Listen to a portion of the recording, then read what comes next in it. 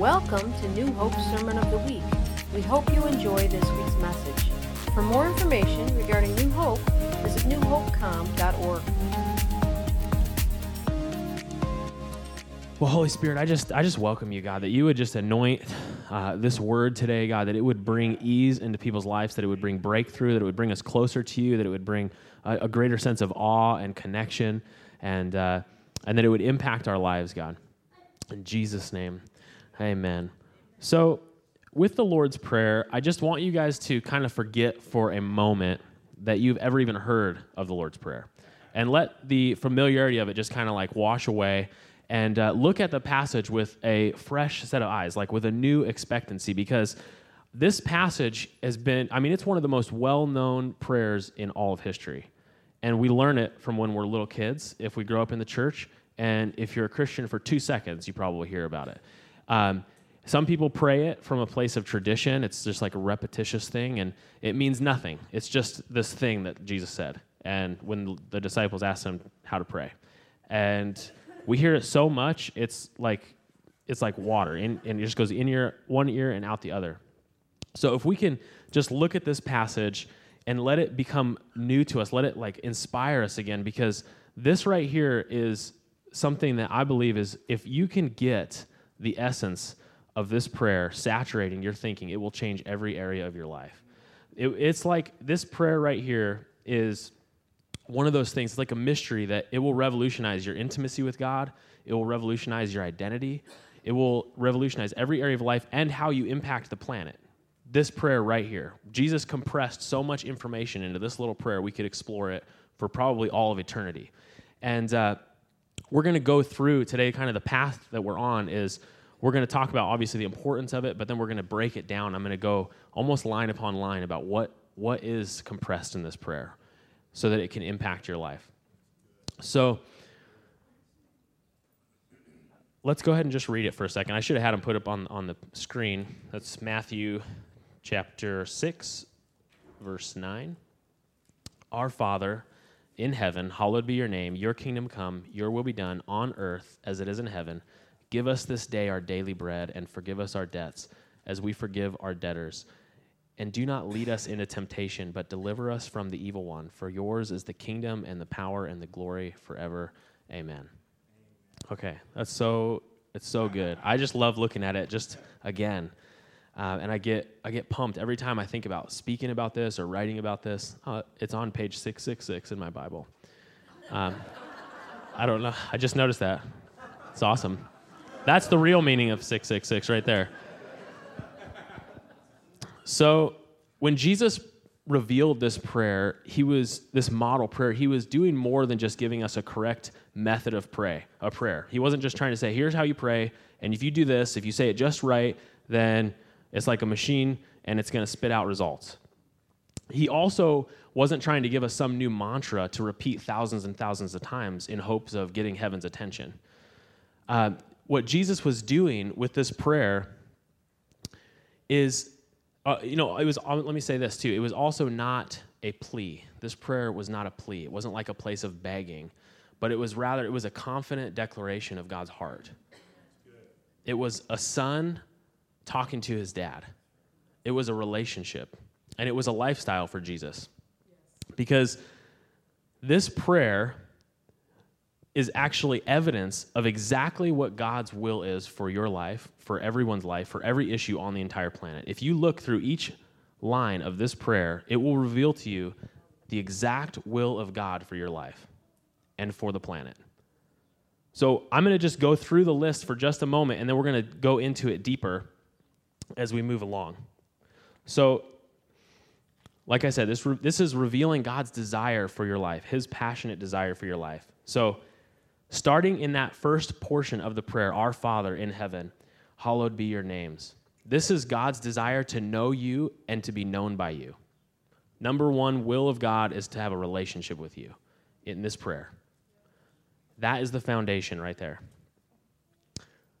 Matthew 6:10, for heaven to invade earth, for our world to look like his world, for heaven to come to earth, for his will to be done, for his kingdom to come.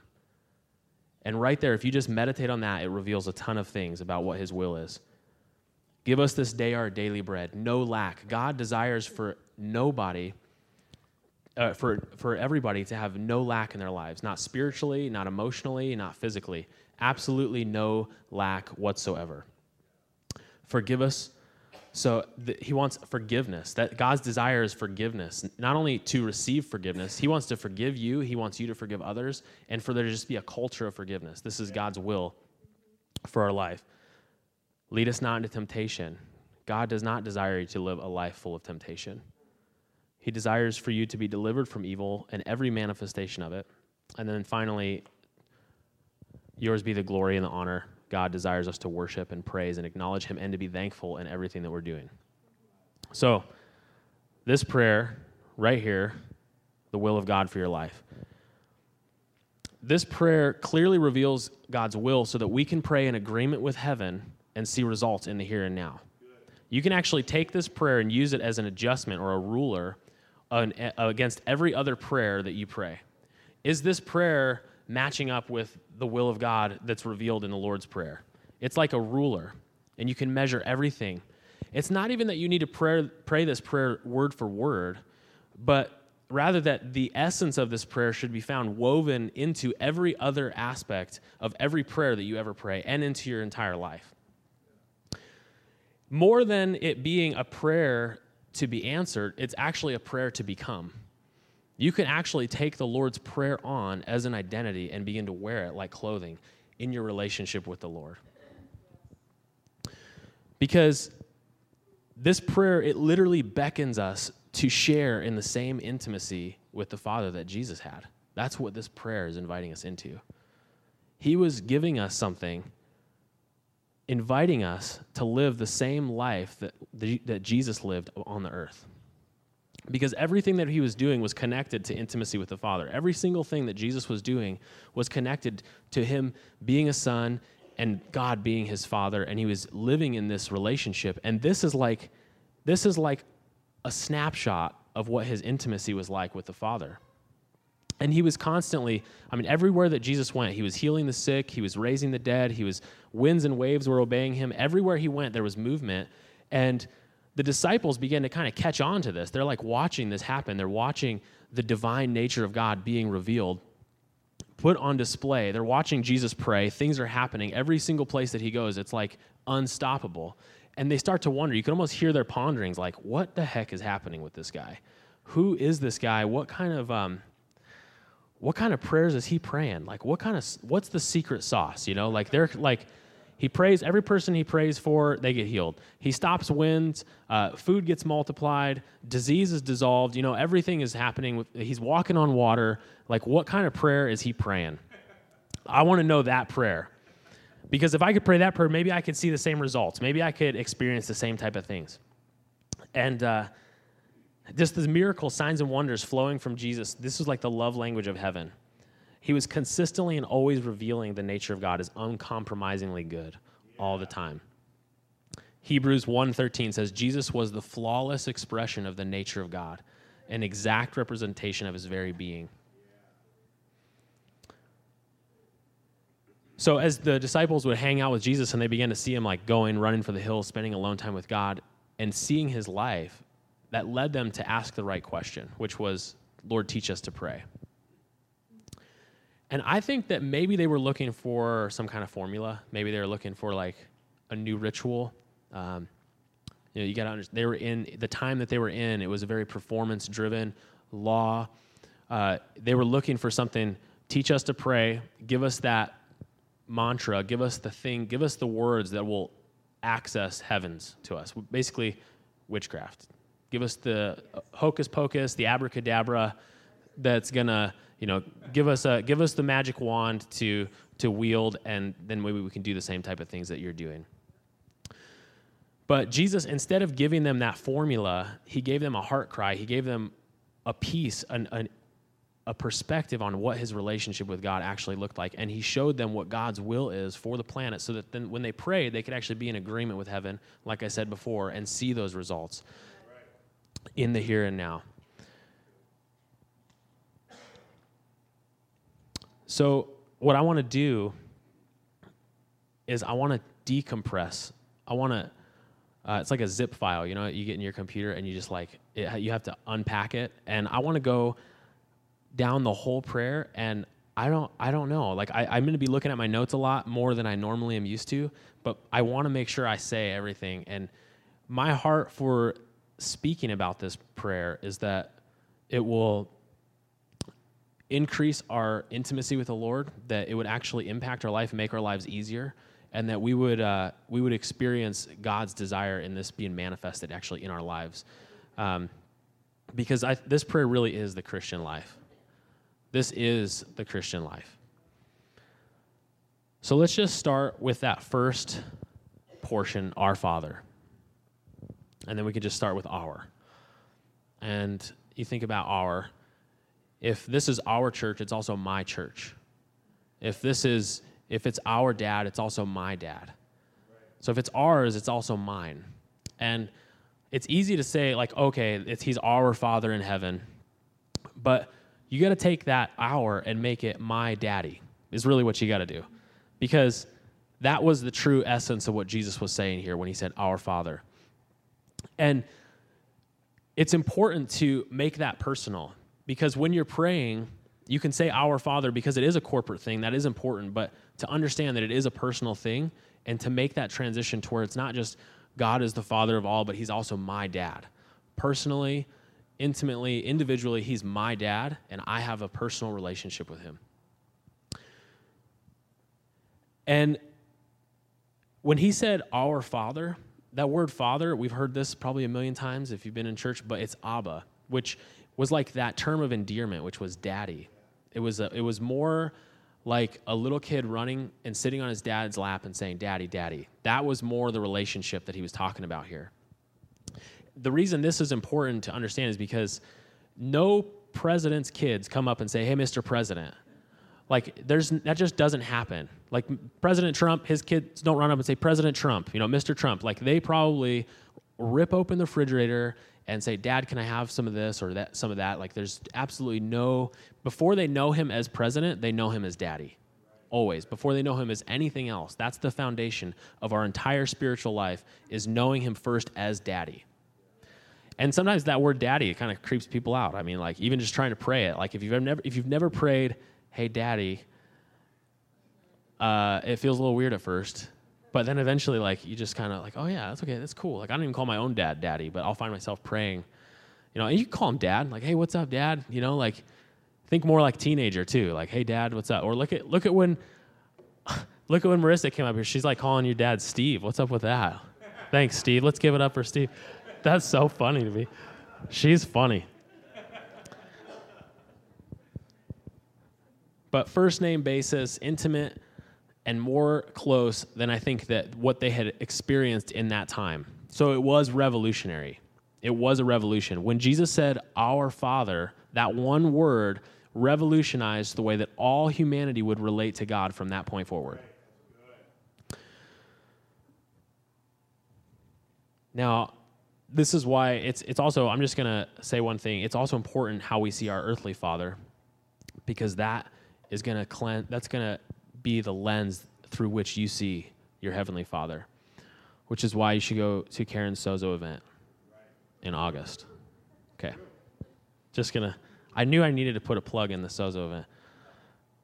All right. So now we're going to look at in heaven. So knowing where your dad at is going to breed security. If you don't know where your dad is at, you're not going to have security. But then that goes to the next question, where is heaven? Because I think we often think of heaven as like this far-off reality. It's like this galaxy somewhere. He's in heaven. It's this place we're going to go when we die, and then we'll get to experience all those things. But heaven is actually a dimension. It's more of like a reality that is present. It's a parallel dimension. It's here right now. It's at hand. It's in the room. It's also inside of every believer. And not only is it all around us and inside of us, but in Ephesians it also says that you're also seated in heavenly places. So somehow you're bilocating right now. You are in two places at the same time. I don't know how that's possible, but it's what the Bible says. So I think part of the whole Christian life is becoming more aware of where we're actually at, and and living out of both places, and becoming like a bridge for that place to become here, to come here. So where is heaven? It's not just where you go when you die. It's not some distant galaxy. It's right here, right now. It's all around us. It's in us. So to know that our Father is in heaven is to know that he's always at hand. So that right there, our Father who is in heaven, boom, there's your foundation. Like if you just get stuck there forever, you're good. You're good. If you don't ever learn another thing about what it means to be a believer, that's fine. You've won the game. So we're going to keep going. Are you guys good? I know it's like a different thing, like breaking down more of a teaching. So the next part, my absolute favorite part, is hallowed be your name. I'm feeling Holy Spirit. Thank you, Jesus. Yeah. I'm addicted to God's names. I love him so much. Like, oh my gosh. Like, I don't even know when this passion began, but his names. It started a long time ago when I was in high school. I read this book. Whew. Thank you, God. It's like Steve's probably on the front row going, there's that feeler. There's that. Thank you for Myers-Briggs, Lord. So it's either a feeler or the Holy Spirit. I don't know. That's probably the Holy Spirit. So, I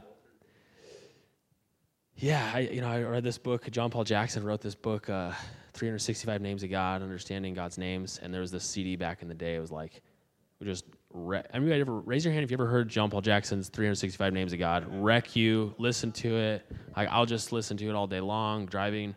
It's just like, it's spoken from, is from first person, like I am light, I am, and it's like this music in the background. It's just like God speaking his names. And man, that right there absolutely changed my life. And it ignited in me this passion for God's names that I didn't even know how central that would become to my life message and every single thing that I'm doing. I can barely get past this right now. Yeah.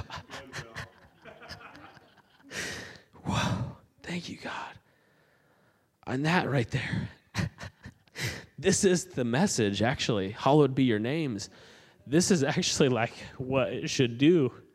Is you're like, oh, gosh, thank you, God. Like, he's your dad, but then you get to know all these different aspects of who he is. It's like the foundation is that he's your daddy, but then before you know him as righteous judge, you know him as daddy, and then you can build on that as righteous judge, and then you can build on that as he's the healer and that he's peace. And that hallowed be your names portion is like this place of total awe and wonder. It's that peace that will literally open up your heart. The more you meditate and understand, it's not just hallowed be your name like Jesus or God. It's actually, there's hundreds of God's names revealed throughout Scripture, and meditating on those and getting to know him in each and in every facet of who he is. And then that creates this awe and this wonder. And that worship song we were playing at the end, in awe, stand in awe.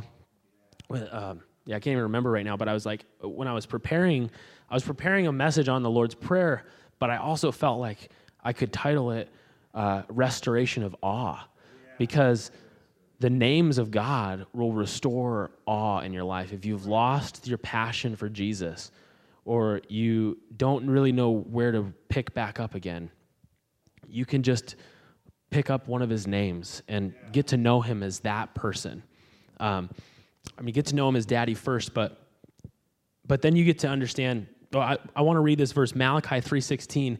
A scroll of remembrance was written in his presence concerning those who feared the Lord and honored his name. There's actually a book of remembrance written for those who have taken time to honor his name. That's crazy. In heaven somewhere, there's a book with your name in it if you honor the name of the Lord. Yeah. That could be the book of life. I could see that too, but this verse, it just says it in such a way that it's like, whoa, a book of remembrance for those who honored his name. Some of the names of God: peace, My dad is peace. He doesn't just give peace, he is peace himself. He's not just the healer, he is healing himself. Every fiber of his being is healing. He is breakthrough. He is a consuming fire. My dad is the God of angel armies. Like, what kind of confidence would you have if you really believed that? Like, my dad is a God of angel armies. You know, he's like a consuming fire. That's my dad. You know? Like, you see all this light in the room? Like, my dad actually is light. Like, he is healer. He is El Shaddai. Oh, man, this joke might not go over well. But El Shaddai means many-breasted one, which means God is utterly powerful.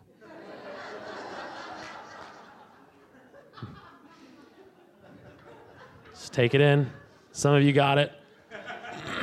Some of you are offended. But that's what it means. Many-breasted one, which really refers to like unlimited resources and multiple streams of income and the mother heart of God. But these, every name, you could spend, every single name, there's a solution to every problem in your life found in one of God's names. Like, you name any problem in your life, there's a name of, it's like there's an app for that, there's a name for that. There's a name of God for that problem that you have. And God has made himself vulnerable to us by revealing his names. Because back in the day, there were ancient deities that wouldn't even reveal their names. They were actually hidden names. Like, they wouldn't open it up, because if a god or a goddess revealed their name, then it would give the people access to that power. And all God does all day long is reveal all of his names to us. Except for one that's hidden on a thigh somewhere, I think, in Revelation, right? I'm not sure. Is that right? Like, we don't even know what the name is. It's like, that's his hidden name. That's the one name Jesus keeps a secret. Am I right about that? Do you guys know what I'm talking about? The thigh, the name on his thigh in Revelation? Side note, it's a secret. We'll find out later. That's the one secret name. But he does. He makes himself vulnerable to us and gives us access to his power. And the importance of names in ancient times was so much more important than it is in our modern day culture. I mean, when they named their kids, they weren't just like, I like the way Bob sounds. Let's just name him Bob, Like, let's just slap it on there, You're welcome. I could use any name. Will. I like the name Will. But every single name, even if you look up your own name, you can go to like behindthename.com. You can look. Every single one of you has a name, actually has a meaning, and people used to name their children based on those meanings, not just the way that it sounded. If it was hipster enough or cool enough, it was like, this name actually means something. And they would name that child in hopes that meaning of that name would actually manifest and play out in their life and in their destiny. So how much more important were the names of God to people of ancient times, and understanding who he is and understanding those names? Now, just a quick note too, is that these names are not just to be known intellectually, but these names are to be meant to be known experientially. You shouldn't just know that God is peace. You should experience that peace. You should experience that healing, that consuming fire, experiencing his provision. Now, 1 + 1 = 2, correct? So if a dog gives birth to dogs, and a cat gives birth to cats, and human beings, we give birth to humans, what would God give birth to? That's intense to think about. Now, if 1 + 1 = 2, and he's our daddy, then that also would mean logically that we're his children, which we get that. We're his sons. But my son's last name is LaMonica, because my name is LaMonica. So that means that every single name of God is also your name.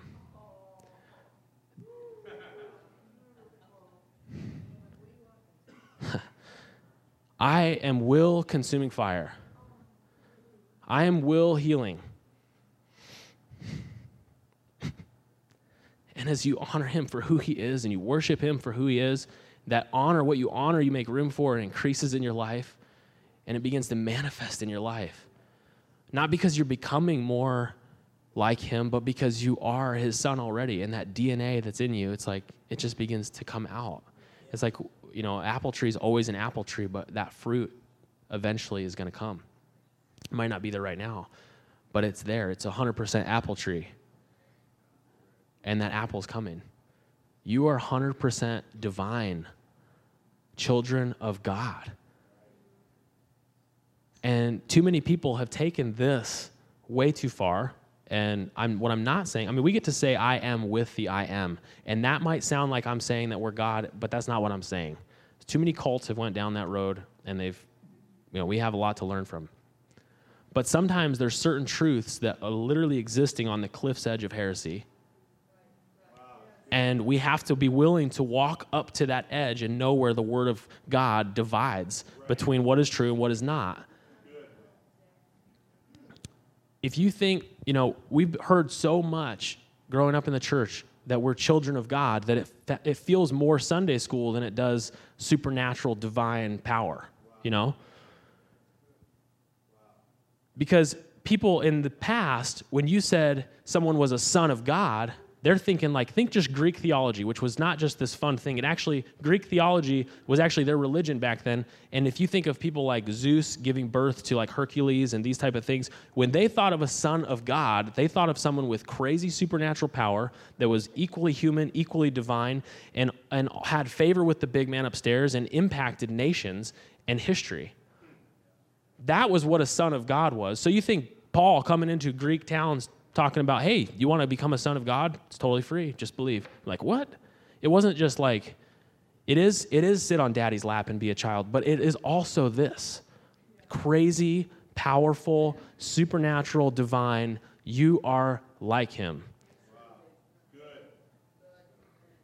And that's where the names of God take a whole nother twist. And that's when you understand you're a new creation in Christ. It's actually, this is what it's talking about. The names of God are your new nature.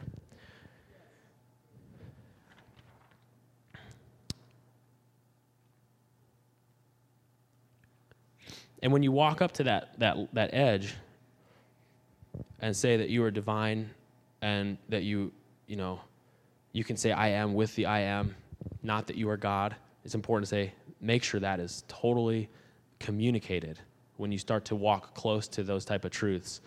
And also to understand that you are never independent of that divinity that's flowing through your veins. You're not just independently divine, you are completely dependent on the only God, the one and only God. But then he calls you gods in Scripture, little g. I should have brought the verse up so you guys know I'm not crazy. But Jesus said it. You can look it up. But what that means is rulers. We're called to rule and reign with him on the planet. It doesn't mean that we are going to collect gathering people and they start worshiping us and something weird like that. It means we're his children. If dogs give birth to dogs and cats give birth to cats, what is God giving birth to?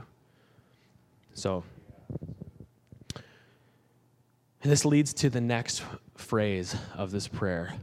Now each one of these could be books, I believe. But when we look at the next phrase of this prayer, your kingdom come, your will be done on earth as it is in heaven. I don't believe that you can have the kingdom of heaven coming and the will of God being done on the earth separate from sons and daughters who are intimate with their dad and know who they are. One of the things Jesus prayed when he was getting ready to tie his time up on the earth, in John 17:6, he said, I have manifested your name to those you've given me. So one of Jesus' missions was actually, as he was living on the earth, his mission was to manifest the name of God so that everybody could see exactly what he was like. And now, that's our mission. As Christians, as anointed ones, we're now to take on the names of God as clothing, which, by the way, we're the bride of Christ as well. Rachel, my wife's last name is LaMonica because she's my wife. Same thing. If we're the bride of Christ married to consuming fire, you got both of those to go off as far as inheriting the names of God. And when you inherit the names of God, heaven doesn't come to earth just because you prayed heaven come. Heaven comes to earth because you're being yourself. Because you now, as a son of God, as healing, if my dad is healing and I'm aware of that reality and he's living inside of me and I pray for a sick person and they get healed, heaven's just come to earth, the kingdom has come. But it was because I was the portal. I was the gateway. I was the avenue and the highway for heaven to come to earth as a son and a daughter. So the will of God is naturally being done by people who are in relationship with him and know who they are. It's not just some mystical prayer out there, although our faith is extremely mystical. And I mean that in a more like mysterious way of us being in awe of him, not in a new age way. But we become that gateway. We become the gateway that heaven comes to earth through. We are the vehicle through which God is bringing his will and bringing his kingdom and expanding it in the earth. On earth as it is in heaven. I love when people like Bill Johnson say things, if it's not in heaven, it shouldn't be here. If it's there, it should be here. You just can go through the list. Everything that is here that's not in heaven, it's really, really easy to start discerning what's of God and what's not when you look through that lens. The enemy comes to steal, kill, and destroy. Is it stealing? Is it killing? Is it destroying? It's not God. Is it good? It's probably him.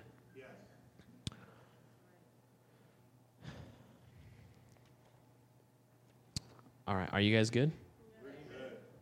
Okay, got a little bit of time left. I'm going to fast forward through some of these. Give us this day our daily bread. This, again, is absolute provision, no lack. There's always enough. Man shall not live by bread alone, but by every word of God, every word that proceeds from the mouth of God. So daily bread is both your financial your provision, everything you need for life, and also you hearing God's voice, whether it's through reading Scripture or prayer and talking to him. That daily bread is always available for you. This became a reality in my life. I was working at AT&T. I was in sales, selling iPhones, and I was getting written up because I wasn't selling enough. And I went out to my car, and I opened up this prayer, and I thought, man, God, you said, give me this day my daily bread. Like, you're telling me to pray this as if you're going to answer this. Right now, daily bread for me is more iPhone sales. I need more iPhone sales. And something shifted in this whole period of time where I was on the sales floor, and I decided to rest in this portion of the prayer and not strive to make so many sales. And I would just sit and wait for customers, and I would say, man, I would just meditate like this, man, you're my dad, and I'm your son. Like you want me to have daily bread more than I want daily bread, more than I need it. Like, it's not just what I need, it's actually an abundance thing too. It's not like God just wants to give you your needs. He wants to give you your needs in abundance, overflowing. And as I rested in that, I stopped striving. There would be people coming in with returns, and all the other salespeople would run away. And I was just like, you know what? I'm going to take these people. I'm going to take the older people that just want flip phones. I'm going to take the people that...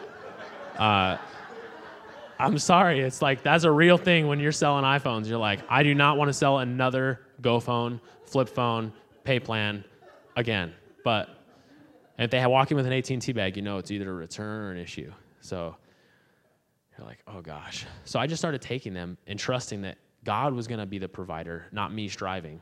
And what would happen is I would take these customers, and then once everybody else was busy, a 13-line business deal would walk in or something, like crazy stuff.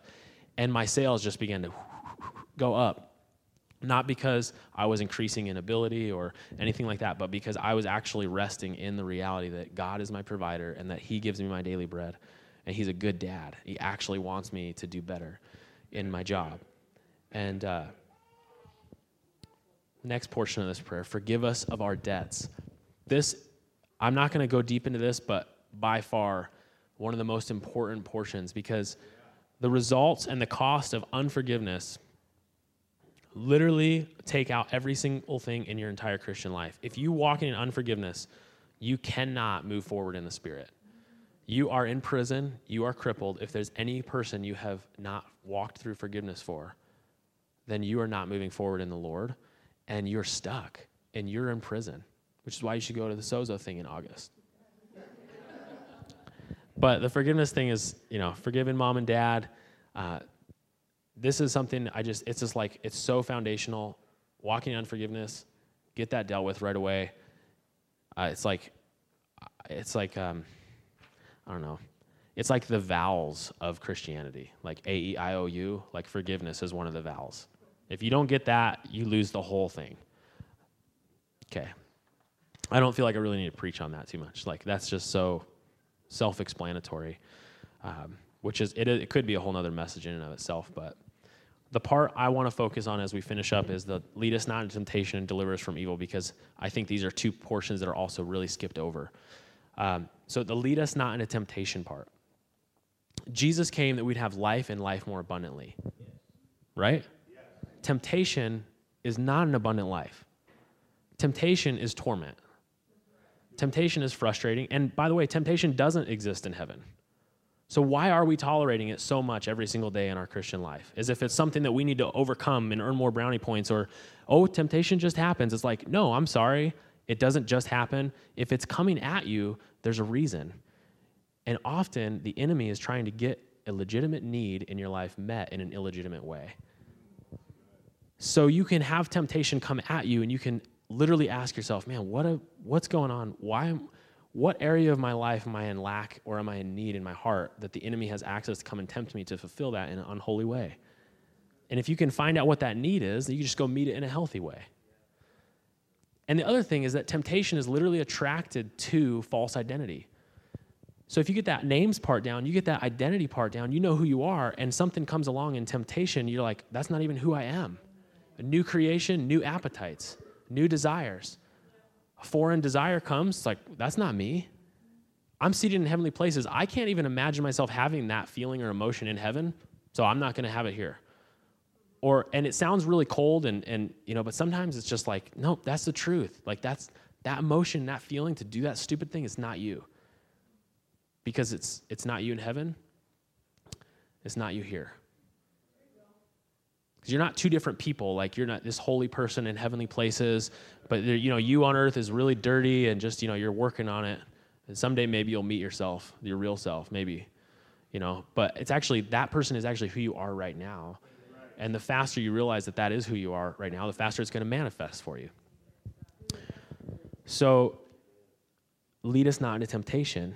It's like we believe that when we pray for forgiveness, God is going to answer us, but do we believe that God actually wants to answer this portion of the prayer, lead us not into temptation? Do we actually believe? I heard someone preach one time about living above a snake line, because a certain line where there's no longer any snakes at a certain elevation. And we can live above that line in our Christian life where we're walking in such an identity when temptation is so much less. It does happen. It comes and goes. I'm not saying that never happens. I'm saying it shouldn't be tolerated and expected as something normal in our Christian life. It is not the norm.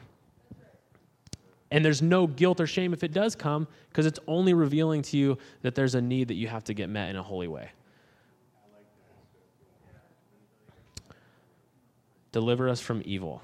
Some Bibles say deliver us from evil one, deliver us from evil. But this right here, I think that if we get this as a church, this deliver us from evil, this right here will change the planet if we get what God is talking about when he's asking us to pray, deliver us from evil. Because when you think of evil, we will often just think the devil or sin or something really bad like cancer, which all those are true. But deliver us from evil, when you actually, did I bring my phone up here? I didn't. That's okay. I'll just remember it. So the word for evil, when Jesus is talking about deliver us from evil, it's okay. I think Rachel probably has it, is poneros in the original language. Now, this word doesn't just mean evil in a general sense. It actually breaks it down. And the first definition, if you go and look in the Strong's for evil, is full of labors and difficulty. Now, the curse that was put upon Adam in the garden was difficulty in labor. And the curse that was put upon Eve was difficulty in labor. Different types of labor, but both difficult and both painful. Deliver us from evil. When Jesus died on the cross 2,000 years ago, the curse was reversed, and we can now pray this with confidence and expect to see it manifest in our life. Deliver us from evil. This is about us experiencing an unprecedented amount of rest and favor in our lives, and even for women to experience pain-free childbirth. Another word for it is toil, striving. Deliver us from striving. Deliver us from painful labors. Deliver us. Another word for this evil is annoyances. Annoyances. You got to think anything that is a result of the fall in any shadow, shape, or form is evil. So, how far do you actually want to take what your definition of evil is? Because if there were no annoyances in the Garden of Eden and there's no annoyances in heaven, what is annoying you in your life? It doesn't just have to be this big monstrosity, this cancer thing. It might be that your cell phone's always breaking. It might be that you got a flat tire. This kind of stuff, God wants to deliver you from evil. He wants you to be delivered from the stuff that you think is just life, because that's not what just life looks like in heaven. When someone's walking around in heaven, when they say that's just life, I think they would say that when somebody's getting healed. That's just life. People are healthy.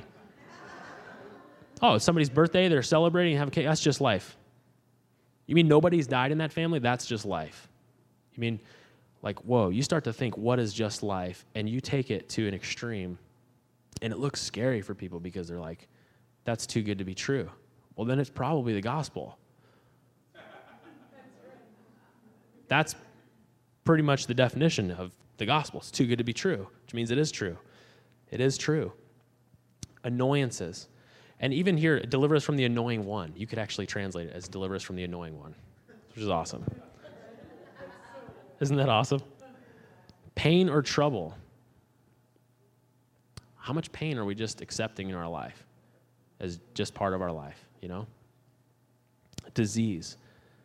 In the physical sense, evil in this verse can mean disease. And in the ethical or moral sense, it can mean sin. So if we can take this deliver us from evil and actually expect it to begin to manifest in our lives, I think that we would experience more of what heaven looks like on earth. Because it's not just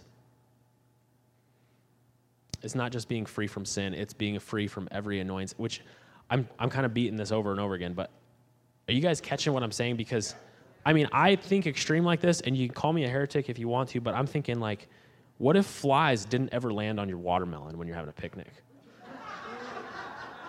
It's like, no one has cancer, and there's no flies landing on your watermelon.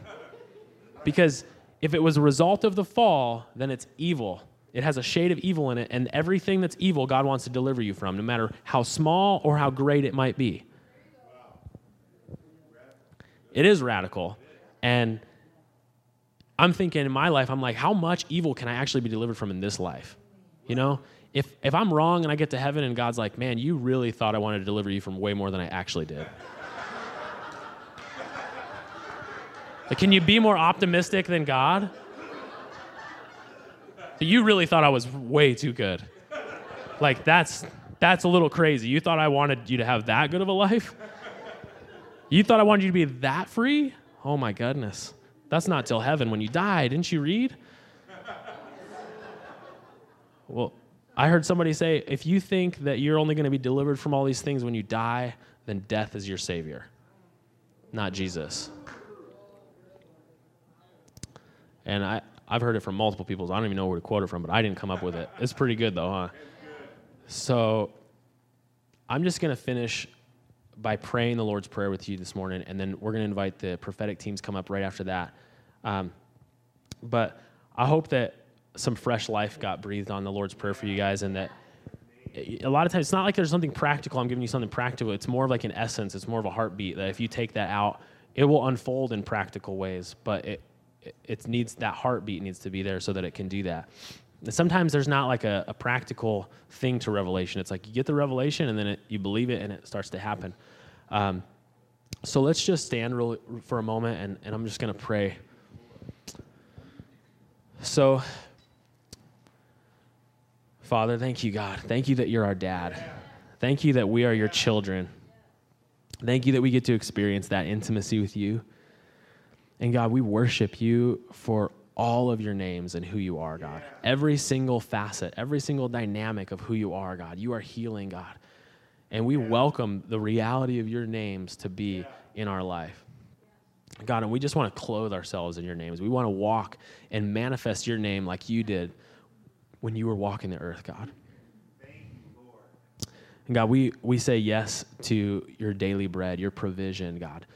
We pray for finances to increase in our life, for breakthrough to happen in those areas, and God, for us to hear your voice more and be more intimate with you, for the daily bread of your voice to be activated in our lives, God.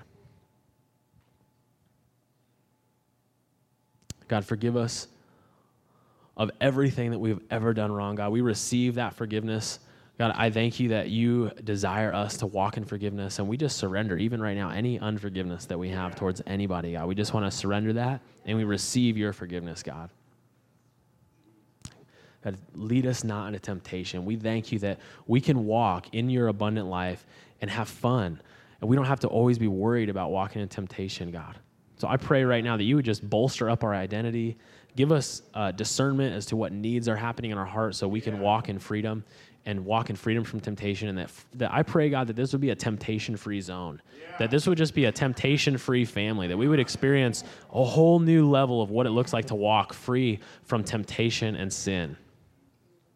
And God, deliver us from evil in every minute and major facet of the word, God, that we would begin to expect a new level of breakthrough when it comes to evil, living an evil-free life. In Jesus' name, yours be the glory and the victory and the power forever. Yeah. Amen. Amen. And if that prayer gets answered in your life, you're going to need to say thank you, because it's going to it's so good that you don't want to take any credit for it. In Jesus' name. Yeah. Amen. All right.